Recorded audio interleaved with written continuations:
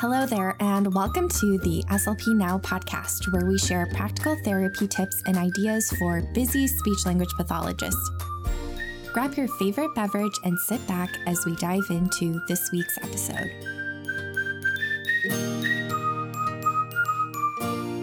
Hey guys, welcome to the SLP Now podcast. I am so incredibly excited to be chatting with Lauren DiBiase today. Lauren is an ASHA certified speech-language pathologist, and she's also a certified LSLS auditory verbal therapist. And if you don't know what LSLS is, like I didn't, it's a language and spoken language specialist. She is also a teacher author, so very busy, accomplished SLP here. She began her career in a school for the deaf before transitioning to the New York City Department of Education, where she now works in the largest special education district in the United States.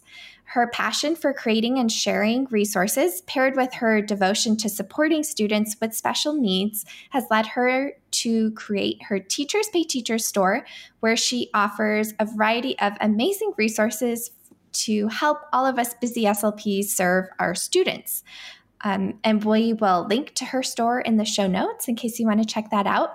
But without further ado, let's hear from Lauren and dive into all things hearing. Hi, Marisha. Yes, thank you so much for having me on your podcast. I'm really excited to be here and to talk to all of people who listen to you. And I'm especially excited because we've been getting a lot of questions about this population, and I've dabbled a little bit, just enough to get dangerous, but I just knew that you would be the perfect person to break down these different questions. So I can't wait.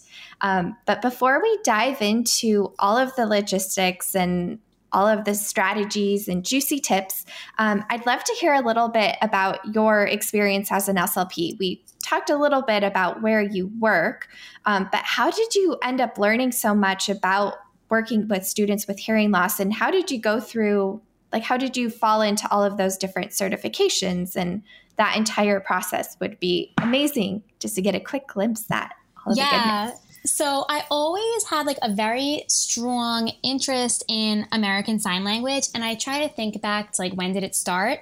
And growing up, I would go to camp and we would learn songs in sign language. And then my very first job, I worked at TJ Maxx, and I remember there was an interaction with a customer who was deaf, and we just could not understand one another, and the customer was frustrated and I felt terrible. And so that kind of encouraged me as soon as I started college to sign up for ASL 1. And so my college, Hofstra University, they offered ASL 1 through 4, but when I finished that, I wanted to learn more. So I signed up for night school. It was an adult continuing education, deaf studies certification, which led me through ASL 1 through 8 and deaf studies and deaf culture. And it really gave me a strong background in that area while taking speech language pathology classes. So I graduated with a bachelor's in speech language hearing sciences, but also with this deaf studies certification.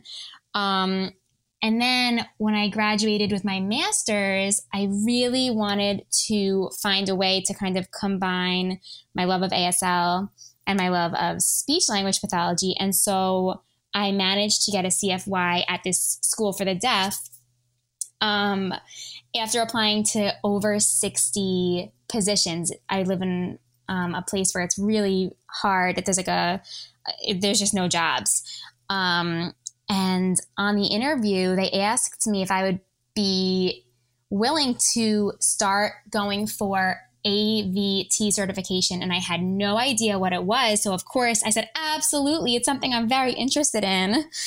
And that's kind of how I got started. Once they hired me, I found out what AVT certification was, and it's basically a certification through AG Bell, the Alexander Graham Bell organization, and it helps SLPs or teacher of the deaf or administrators become specialists working with children who have a hearing loss, who want to go down the pathway of learning to listen and then listening to learn. It's a 4-year process. You have to take like over 100 hours of continuing ed class, CEUs. You have to have a mentor. You need to have many hours documented of working with children who are deaf or hard of hearing. And then after all of these requirements, after you meet them, there's a very large exam. And then when you pass the exam, you become certified. So it's kind of unusual to have an auditory verbal therapist who is bilingual in American Sign Language. But here I am. That is so amazing. And I had no idea that it's like a second CF almost. That's a lot of extra. Yes. That's amazing. And that's so cool. That makes it even more special for us to hear from you. Thank you. Okay, so now let's get into some of the tips. So I think a lot of us are just struggling knowing where to start. Mm-hmm. And I think one of the easiest ways to kind of start talking about it is how can we even identify these students on our caseload? Like maybe if they don't even have a diagnosed hearing loss yet, like what steps can we take to be proactive there? And how do we know what to look for?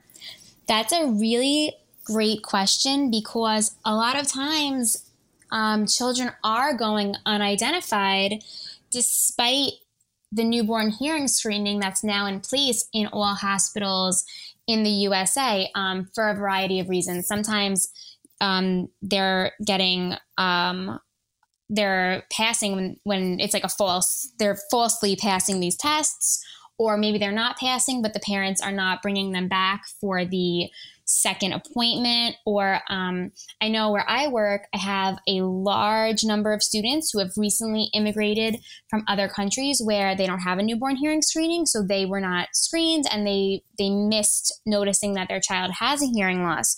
So here's a couple of ways that you might start getting suspicious that maybe your student should go for a screening or for a full audiogram. And it's important to remember that these things you might be noticing, they're also seen in children with other special needs, such as autism or a language disorder. That's why if your kid has like 1 or 2 of the things I'm naming, it's not such a red flag. But if you're seeing like 7, 8, 9, like then I start to look more into it. So things like the child is not responding to their name, or not turning or reacting to loud noises. And obviously you can sabotage this by like dropping something heavy and seeing if they're turning. In terms of their speech, this gets a little tricky because our schools have trained us like, oh, if a child is omitting the S, maybe they have final consonant deletion, or maybe they just can't, say the S. That's why they're not using it. But if a child is omitting S, F, SH, those high frequency sounds, that is a red flag. Or if they're omitting morphological markers like plural S, possessive S, the past ED, those sounds, again, like in school, we're taught that they're morphemes, but we're never really taught that those sounds are not acoustically salient. So those are the sounds your kids with hearing loss are not going to pick up. And if they can't hear them, they're not going to use them. Children with hearing loss also, often they'll skip the function words. So, the words and, the, or. Again, those words are not as acoustically salient as content words. What else? Oh, N and M. If they're confusing those, again, I never learned this in school, and I so wish that I had those sounds. There's something called a nasal murmur, and kids with hearing loss will frequently confuse those two sounds. Kids with hearing loss are your kids who might sound robotic. Again, this could be a sign of a kid with autism, but it also could be a kid with hearing loss. Poor intonation, poor rhythm, poor volume modulation. Those are all red flags. Also, if they don't socialize well in noisy environments, or if they look like they have poor attention, that could be an attention deficit, but it could be hearing loss. And then your kids who have difficulty following directions, it's a red flag. And then the only other thing that I really can think of that's like a huge red flag is your kids who are always out for ear infections. Are they rubbing their ears? Is there discharge?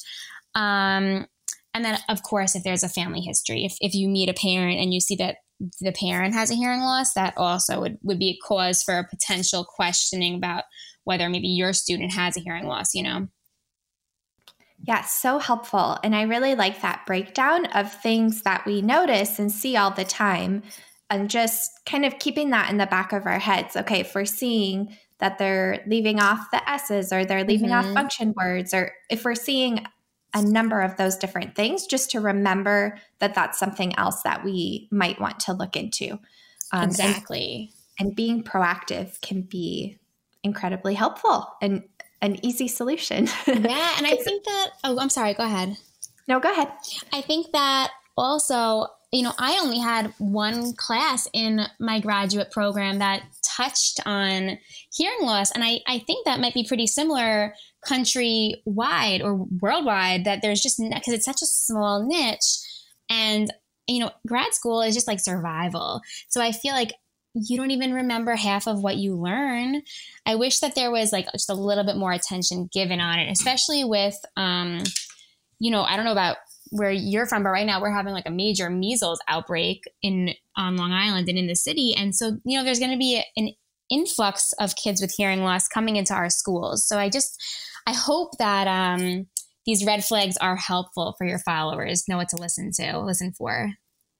Yeah, no, I definitely took some notes, and we'll kind of put that on a sticky note just to remind myself too, just to make sure, because we do have a lot of different things going on. But it's especially great, like if we're feeling stuck on a student too, like, oh, why aren't they making progress or whatnot? Like, especially looking back at these things might help us identify something that we missed.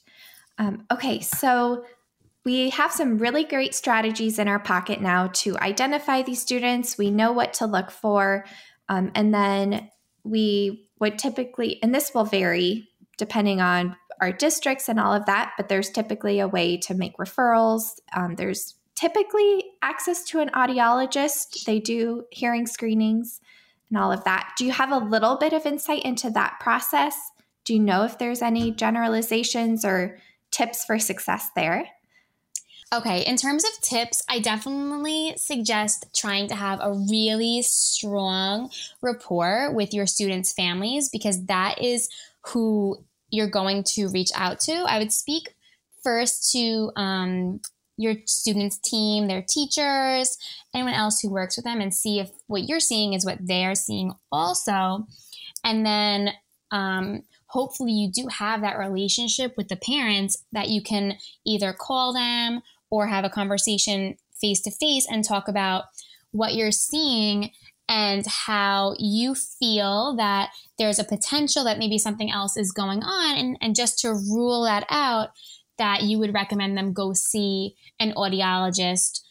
And I always keep like a sticky note of like audiologists who are in my area. That way I have some direct numbers to give them. Obviously, it depends on their insurance.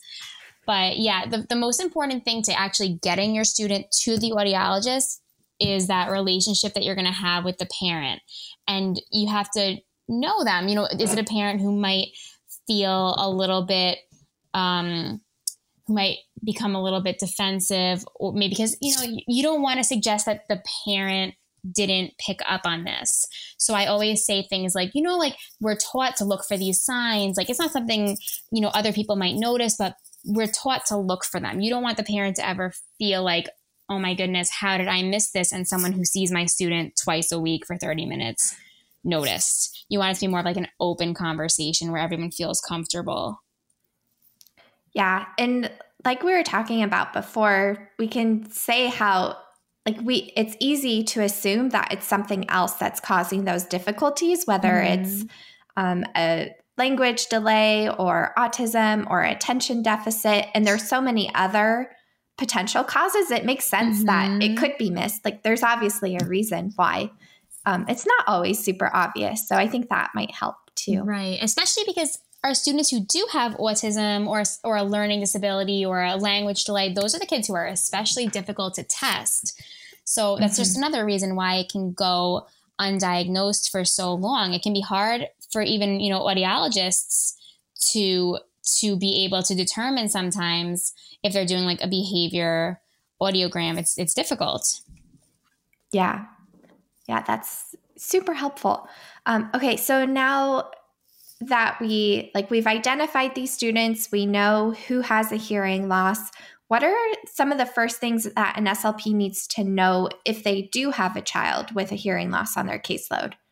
So I try to put myself in the shoes of like an SLP who works maybe in like a school who has no hearing loss kids on their caseload, and then pop, one comes to district. And the first thing I would say is do not be afraid. It's really intimidating to get a kid on your caseload with a diagnosis that you're unfamiliar with.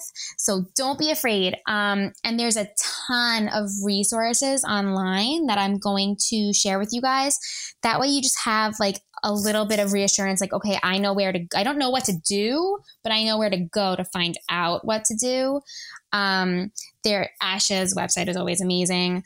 Audiology Online is a website that I use, and it's $100 a month, and you can watch, there's just hundreds of webinars on the topic of students with hearing loss. And then for your students who might be on the sign language track, there's ASL Pro, there's ASL Savvy, and then for your students who are maybe on the listening and spoken language track, the AG Bell is a wealth of knowledge. So there's a ton of resources. There's even conferences. There's an AG Bell conference every year, and there's even a new conference, I think this is the second year for it, specifically for SLPs who sign and SLPs who work with students who sign. So the resources are out there. So the very first thing is do not be afraid.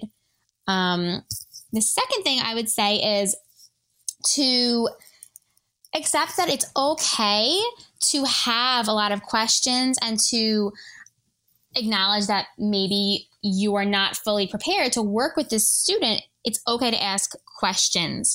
And another resource for you, there's a Facebook group called Speech Pathologists who work with hearing impaired and deaf students chat. I don't completely agree with that name because hearing impaired isn't like politically correct right now anymore. It should never have been, but it's a great resource. And all of the SLPs in that groups work with children who are deaf. So that's another great resource. If you have a question, like everyone is really happy to help you if you reach out. Okay, moving forward past that, I want to encourage you. I don't know if this is common at my school. We have it though. The school gets a HIPAA release. And if you have one, or if you don't, you can ask the parents, but this is one way you can find out your student's audiogram. And that way you can see specifically what speech frequencies they're missing. What do they have access to without amplification? Or if they are amplified, what do they have access to with amplification? And you can find out also, like, have they been consistently mapped, if they have cochlear implants, and you can ask the parents what age they consistently started wearing amplification. And these are all just tools that you're going to add to your tool belt so you can figure out, like, where is this child starting at? What expectations should I have from this child? And you get an idea of, like, how consistent is the family with appointments. Also, right when you start out, again, I can't stress it enough, and I'm sure this is for all diagnoses, but since I'm kind of like in the hearing loss field, like, family connection and relationship is so crucial because you need to find out also what the parents' beliefs are. And in terms of which path, I'm going to keep using that phrase, which path, like the ASL path or the listening and spoken language path, which path has your child's parents chosen? And it's important to identify if they've been appropriately educated before making that choice. And that education will typically come from either EI or audiologist or a prior SLP. So you want to find out, why did your students' families make this choice in terms of language modality? Was there education behind it? Was it an informed decision? Maybe the family is deaf. You need to know that right away before going forward.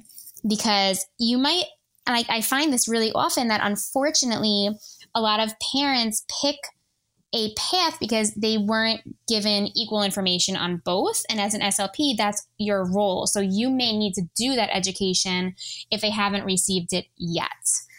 I think that it's important to remember when you first get a child with hearing loss that you're going to make mistakes, especially, I mean, this is with anything. If you're new to it, you're going to make mistakes, and it's okay to make those mistakes. But then when you learn something different, that's when you can change and put your new knowledge to use. What else?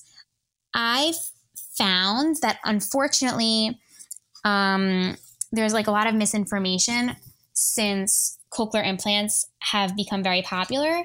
I think that unfortunately a lot of speech therapists and parents don't realize just how much work it takes from the whole team to make those cochlear implants be successful in terms of having students be on age-appropriate language levels.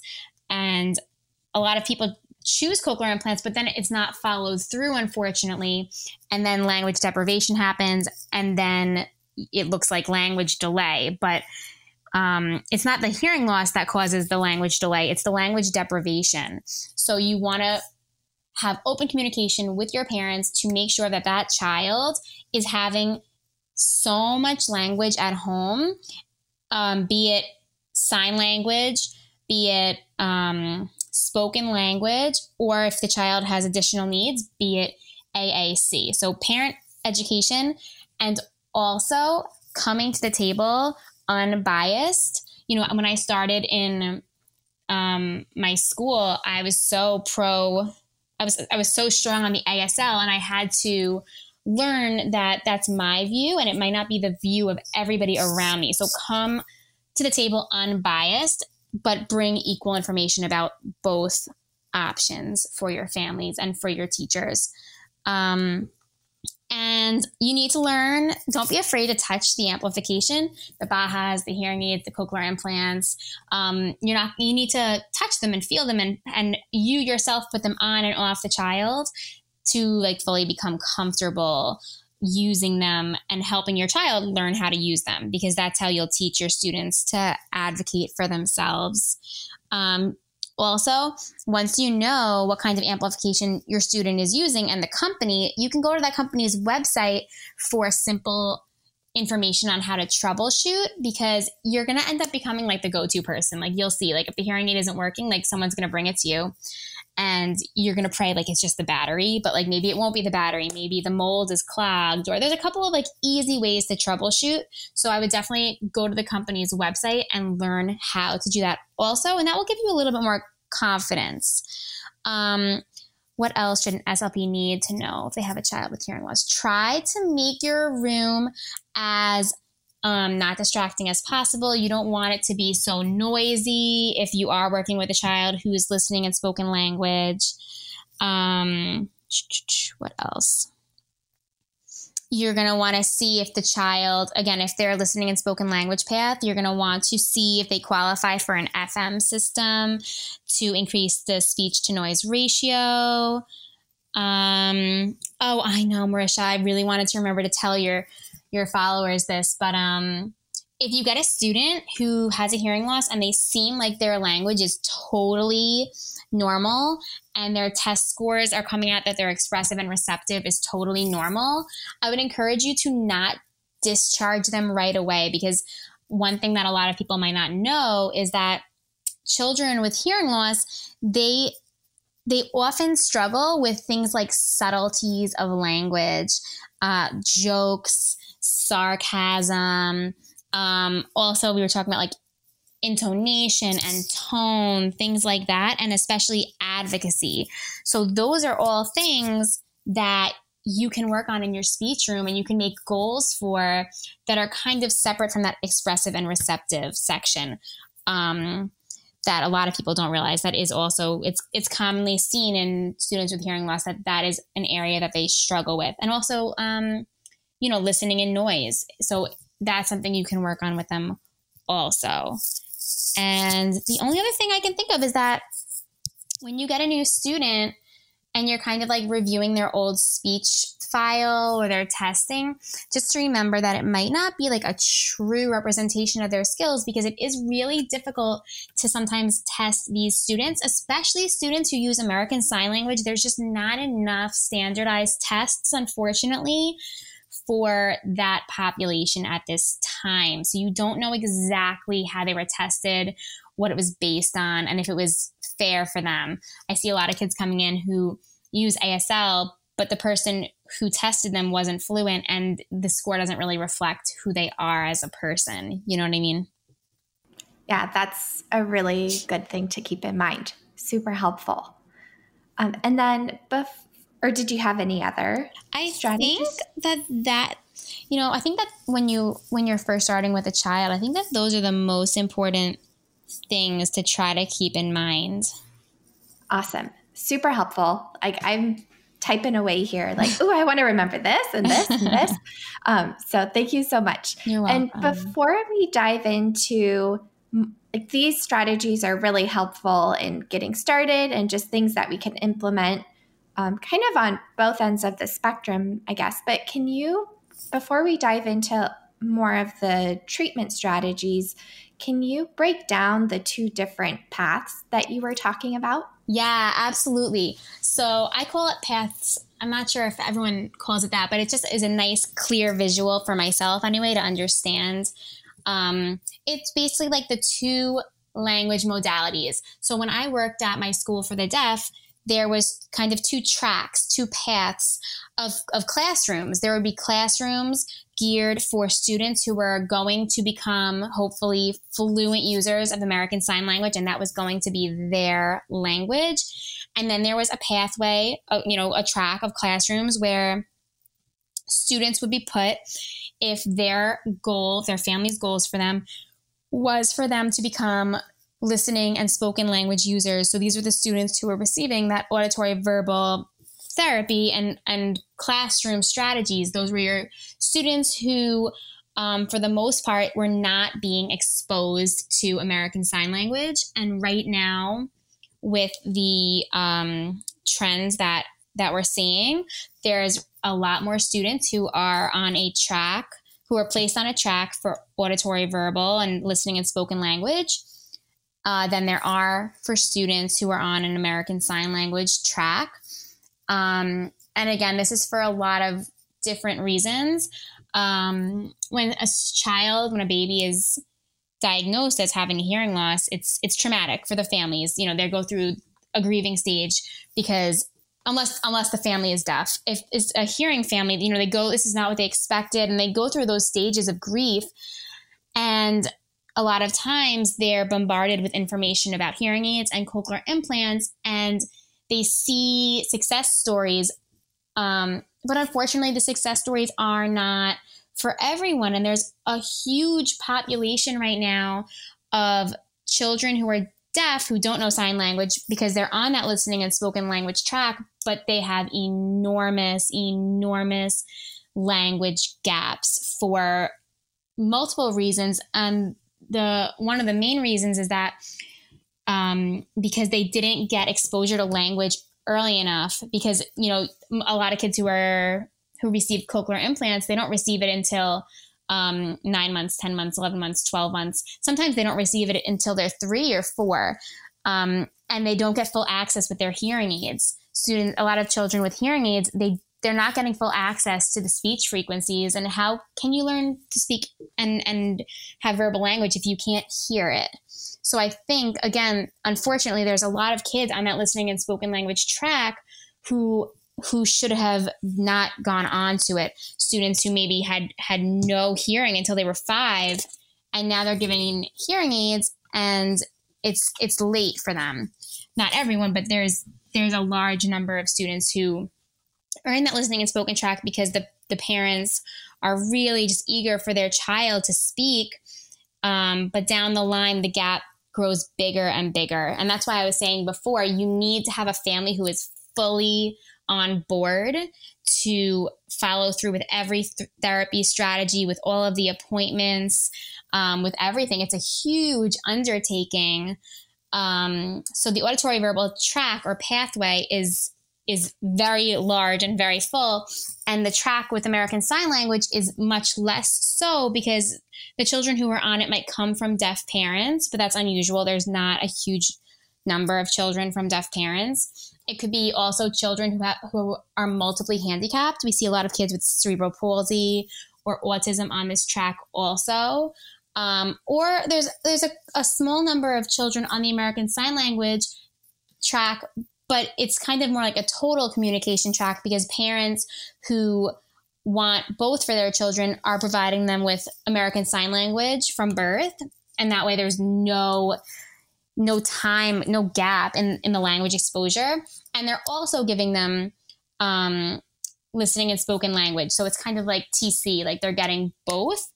And it's kind of like in this specialty, they call it bye-bye, like a bilingual, bicultural kind of realm. So that's something we're seeing also. So when I say pathways, I'm kind of talking about the language modality and also like the culture. Yeah, that's super interesting. And have you noticed anything different with, and I don't know, I'm not totally familiar with all of the research in this area either, Mm-hmm. But is there, because I think it makes sense. It's better to have something Right. versus nothing. Mm-hmm. And so that the like total communication path makes sense where you're combining both of them. But have you seen anything in the research, like comparing those paths, or just from what you've seen in your experience in terms of kind of, I mean, it might be a little bit of bias there, but in terms of your preference? So there is more and more research coming out. It's a little bit difficult, and I am sure there are people who can speak better on this than I can, but the research that I'm seeing is coming from sources that lean heavily. So I'm seeing research that is showing the benefits of American Sign Language from birth, and that being the child's L1. I'm seeing a lot of research coming out of Gallaudet, which is a famous university in Washington, D.C., and it's a deaf university. So they are obviously huge promoters of American Sign Language.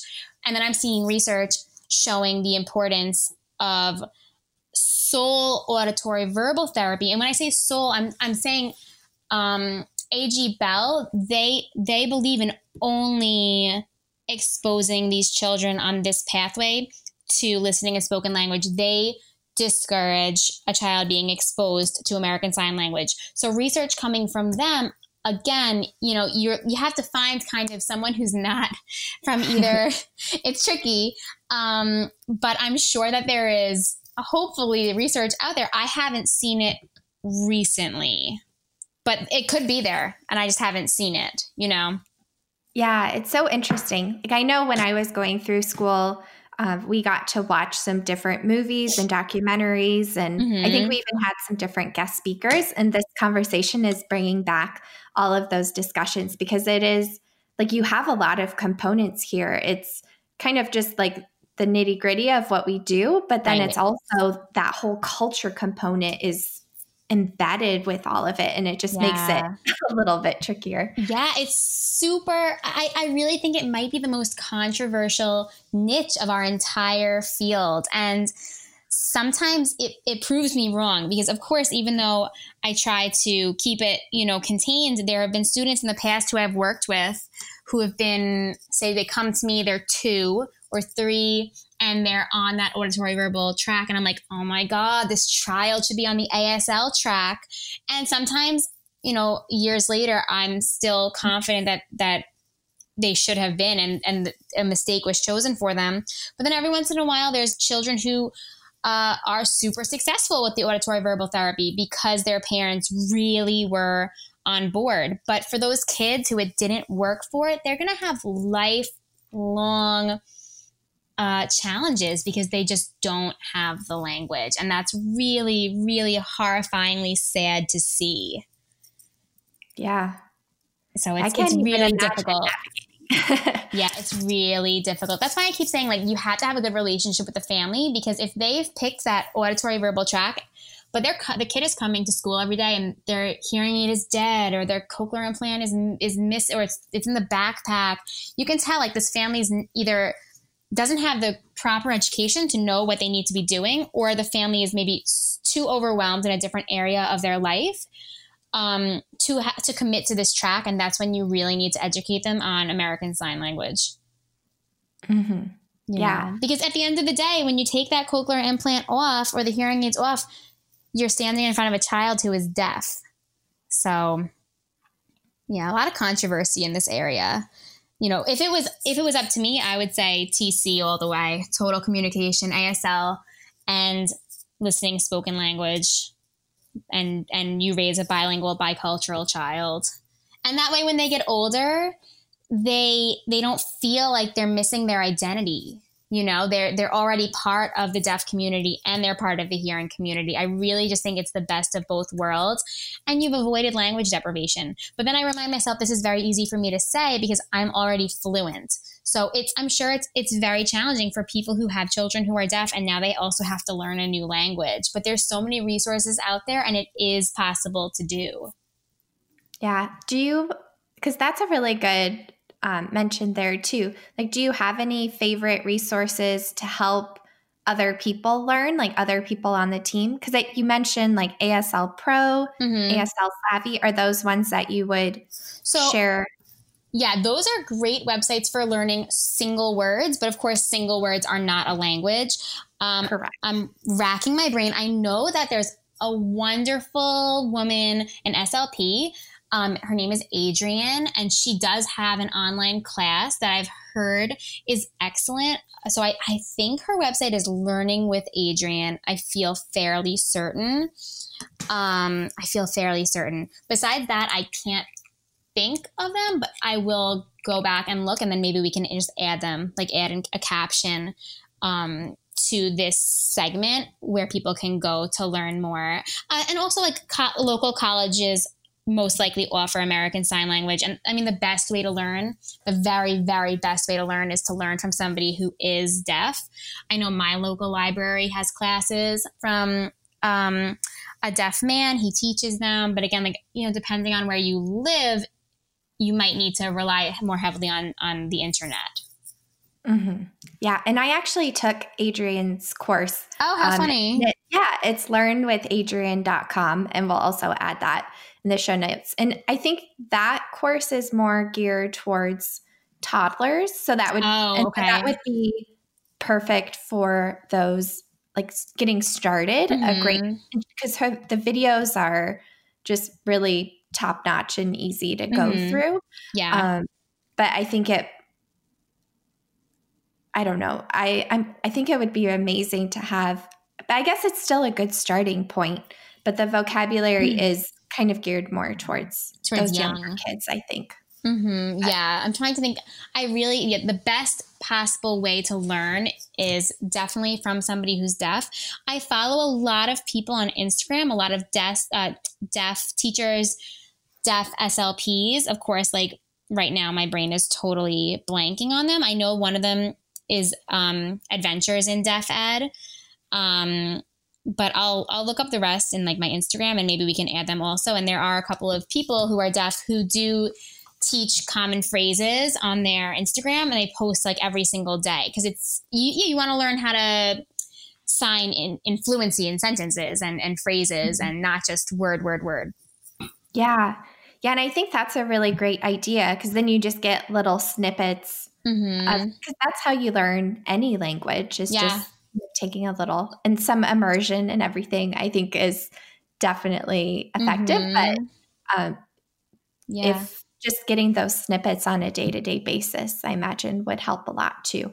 Definitely. ASL, it's a little tricky. If you really want to learn Spanish, you can move yourself to a country that is Spanish speaking or some other language. But ASL, you can't do that so much, besides picking yourself up and moving to a community that has a lot of deaf representation. I know there's like a huge community in Texas. There's a huge community in DC, but it's not like, you're not going to go there for 2 months or 3 months. It's not as easy as picking up and going abroad to learn a language and immerse yourself. Immerse. Yeah, so that totally makes sense. And then we definitely won't have time to dive into all of the strategies for all of the different paths. And I wish just magically like disperse all of your knowledge.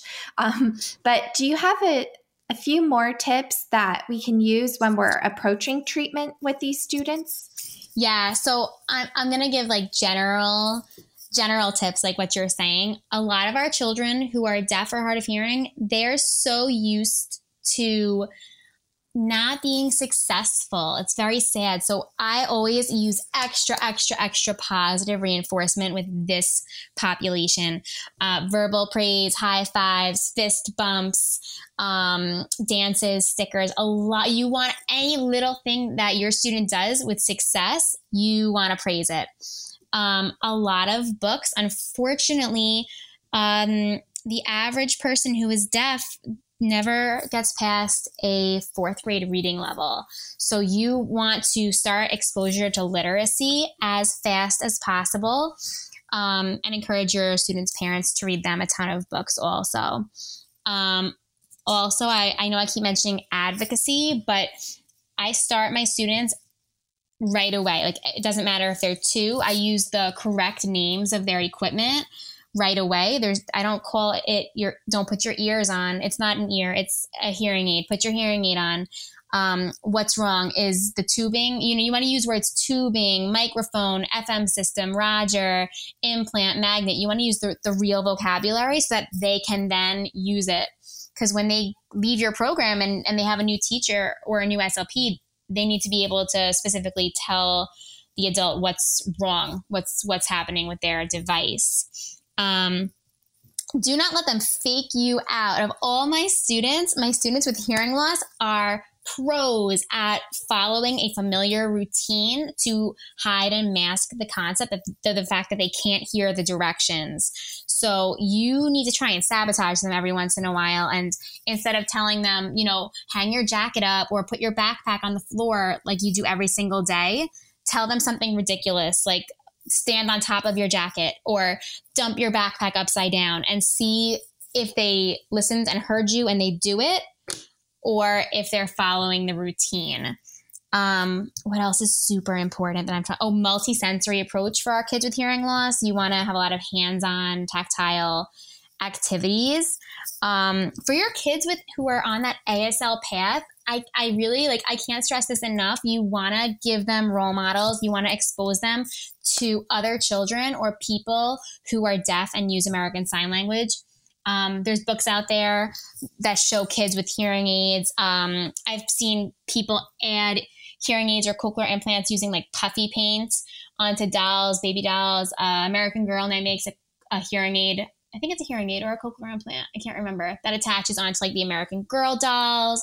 YouTube videos. There's so many YouTube videos now of children who are deaf signing like fables and common stories. So you want to expose them to other people in the world who also use American Sign Language, so that they don't feel isolated or they don't feel like they're not going to fit in to the world. You know what I mean? Like, you want to show them that there's other people out there who use sign language. Encourage the parents. There's so many camps for kids with hearing loss, sleepaway camps.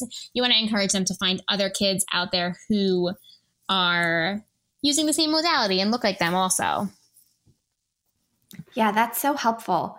I really like that. And I think that's important. Like, they talk about that community with a variety of different disorders or delays. Because I know they have like a lot of groups for kids who stutter, right, and all of that. And I think building that community and finding other kids who are like them is incredibly helpful and empowering too. Definitely. Yeah, I definitely agree with you. Trying to think if there was anything else. The only other thing I can say is, again, like, to use functional language. And I stress this especially with your kids who are on the American Sign Language track. Like, if you yourself don't sign, and there's no interpreter at your school, to try really hard to learn as much sign as you can. And that way you're not just giving those content words. Yeah. And then, so you talked a little bit about the ASL path and what you would do there. Do you have any other suggestions for the auditory path?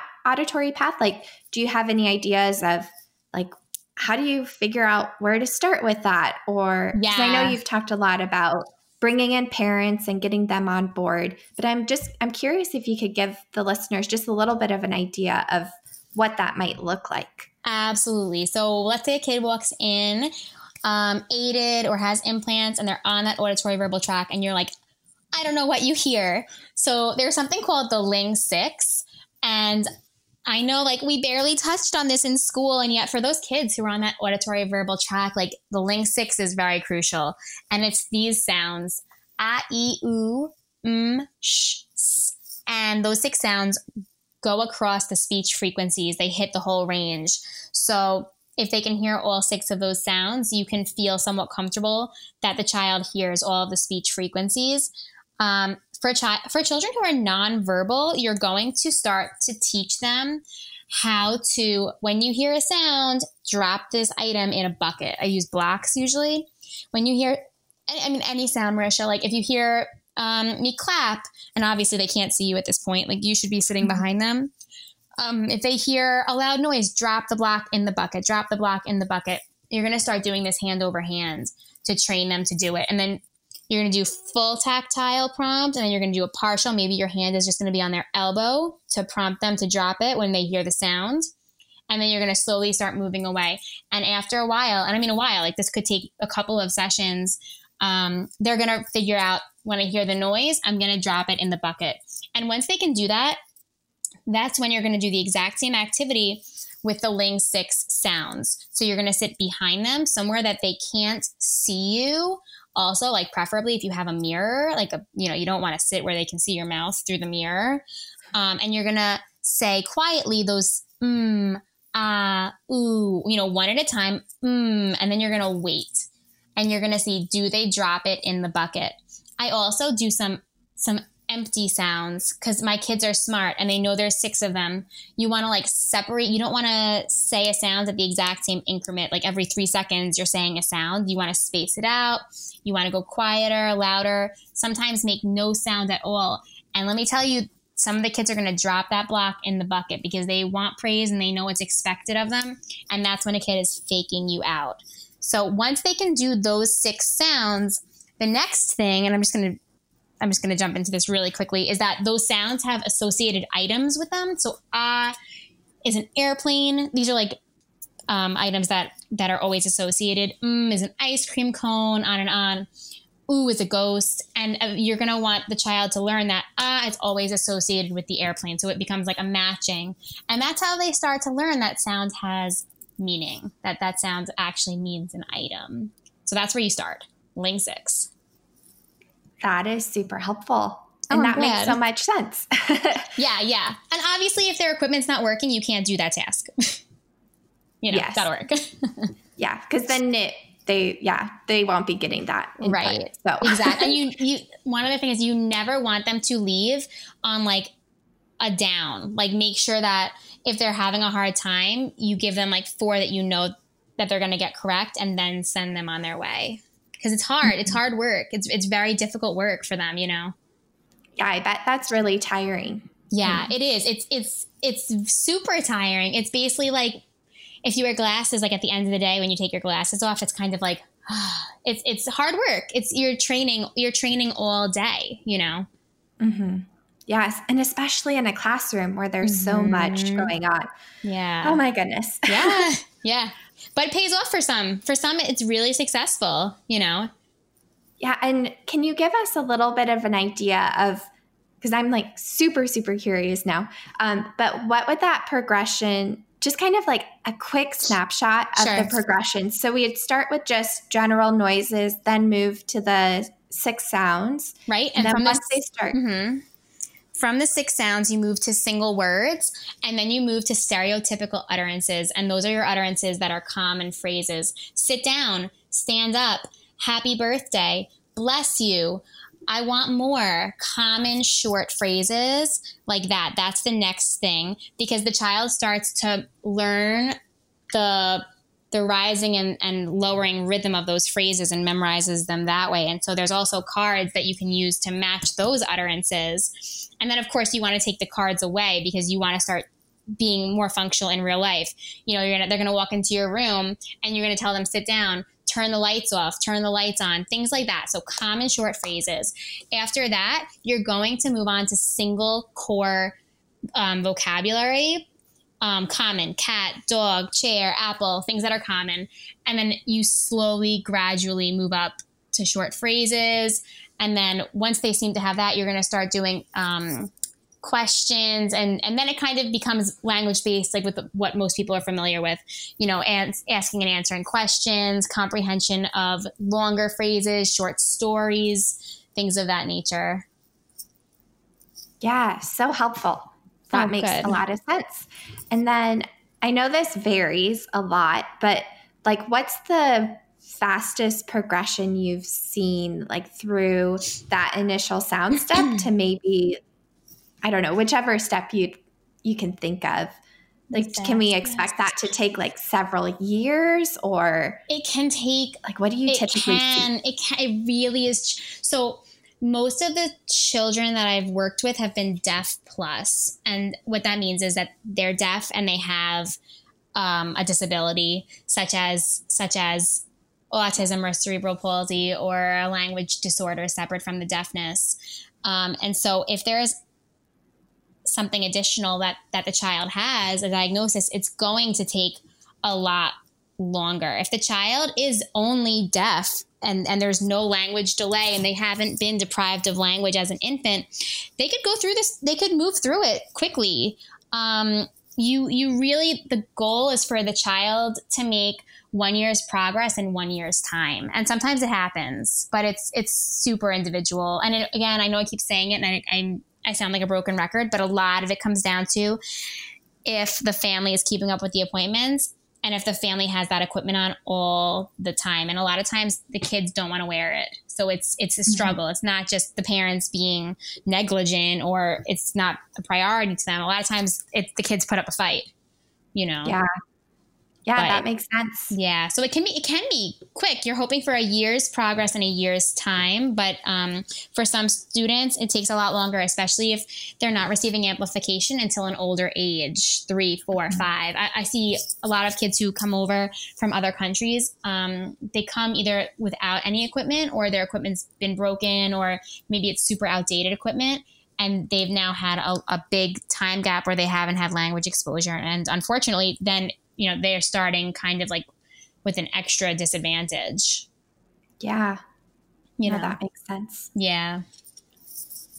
Awesome. And then one more question about like the two quote unquote paths. So if you are doing that dual approach, how do you structure that in the sessions? Like, do you do a mix of both within each session, or do you typically like rotate it out, or do you go through phases?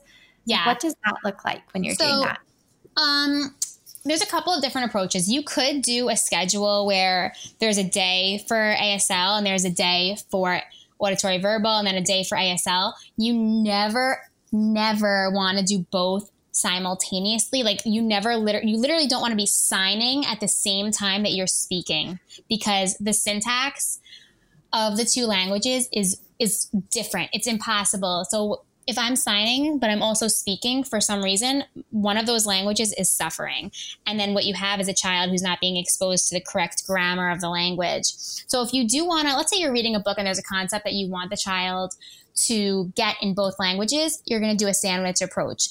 So you might sign it, voice off, and then speak it, hands down, and then again, voice off, sign it.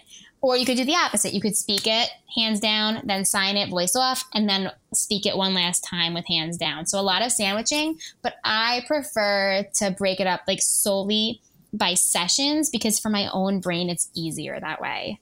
You know what I mean? Like it's just easier for me to separate for myself the two languages in that way. And that way I can just flick on my ASL brain or I can flick on my English brain rather than going back and forth constantly. Yeah. And I bet if it's confusing for us, then it's probably even more confusing for the student. Definitely. Yeah. So if we're feeling a little overwhelmed or confused, then I think that's a super good strategy. Yeah. So that's how that would be my best tip for working on that for bye-bye. Yeah. Okay, well, I've loved getting to talk about all of these topics, and I feel like I've dabbled, like I said, I've dabbled a little bit, but it's been really helpful to get a little bit more of a walkthrough and kind of piecing all of the different pieces together. So thank you for that. Oh, you're so welcome. And then I'm curious, do you have any last tips or things that we didn't get to talk about that you wanted to share, or anything you just really want to emphasize? I think what I would most want to emphasize, and I did say it before, but I would say it again, is to not be afraid of the unknown, to not be afraid of the equipment, to not be afraid to say to a parent or a teacher, I don't know the answer to that. I don't know what to do, but I have the resources and I'm going to go find out. And we'll talk about this again in a week, in a day.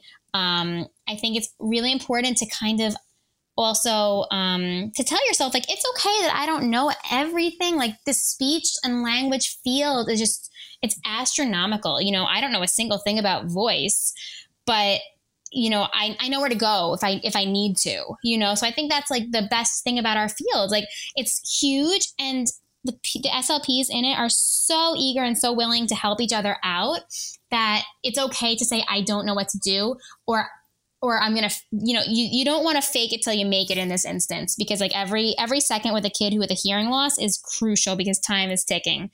So you want to reach out to the resources that I spoke about on Facebook, and then you and I will go over the ones on my Instagram later, and we can add those. But yeah, just to keep an open mind that maybe you're going to need to like look outside of what you already know in order to best service this particular population.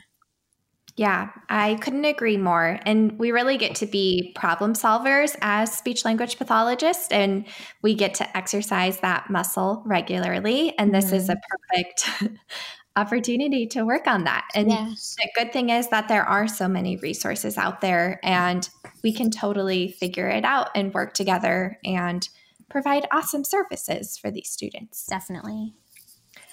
Okay, awesome. So to wrap up, where can listeners find out more about what you do and kind of get the resources that you were talking about? So I love Instagram, and I post just about every day, and I show like in real life what I'm doing in therapy. So my Instagram is SLP Lauren DiBiase. And then I also have a blog where I kind of share more in detail about the actual activities that I'm using. I have a lot of students who are doing like life skills. And my blog is www.slplaurendibiase.com. And then I am a teacher author, so I have my TPT store where I share a lot of resources for deaf, hard of hearing, but also my second passion is life skills, social skills. So my resources are mostly in that area. And my store is my store name. So Lauren DiBiase. Amazing.